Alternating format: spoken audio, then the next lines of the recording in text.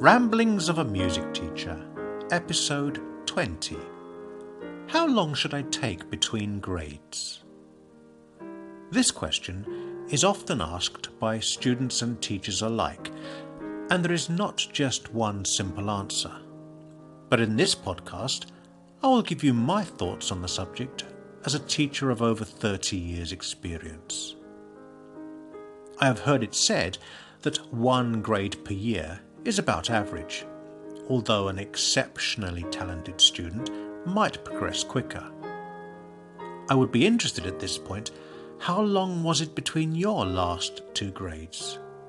So please leave a comment below and let me know.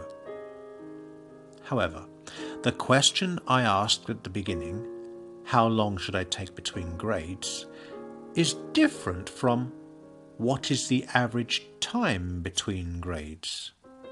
There is a danger that we can turn learning music into an exam factory, where we are comparing ourselves to others, trying to be better or quicker than our peers.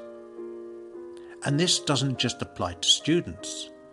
Sometimes teachers and parents can put pressure to progress through the grades quickly. It is true that exams are a good way of measuring progress. It is rewarding to feel that you have passed a certain level, and this reward can be a motivation to try even harder to achieve the next level. I have had some students who didn't want to do exams, just learn fun pieces, but their progress has always been slower. Despite all this, we must never forget that we are learning to be musicians, not just technicians. And musicianship is a skill not best learned by playing the same 3 pieces for 6 months or more. One of the best ways to learn musicianship is to play with others. This is a little harder for pianists, but still, you can try and find duets or even accompany other instrumentalists. I said earlier that those who just want to play fun pieces often do not progress as well, but that is not to say that you shouldn't incorporate other music into your practice. On the contrary, every practice session should involve something not exam related.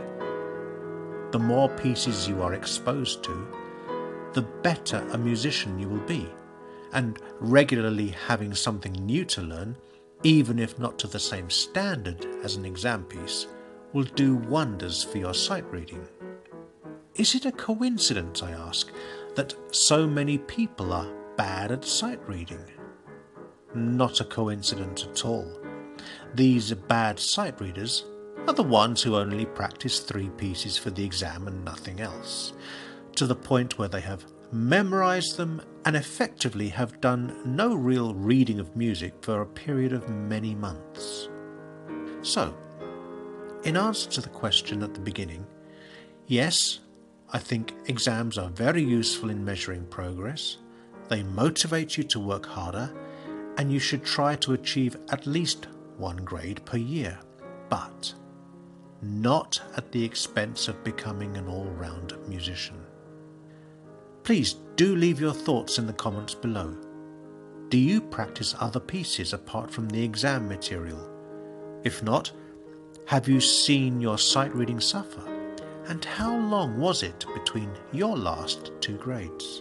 I'd love to hear from you. For now though, as always, thanks for listening and tune in next time for more ramblings of a music teacher.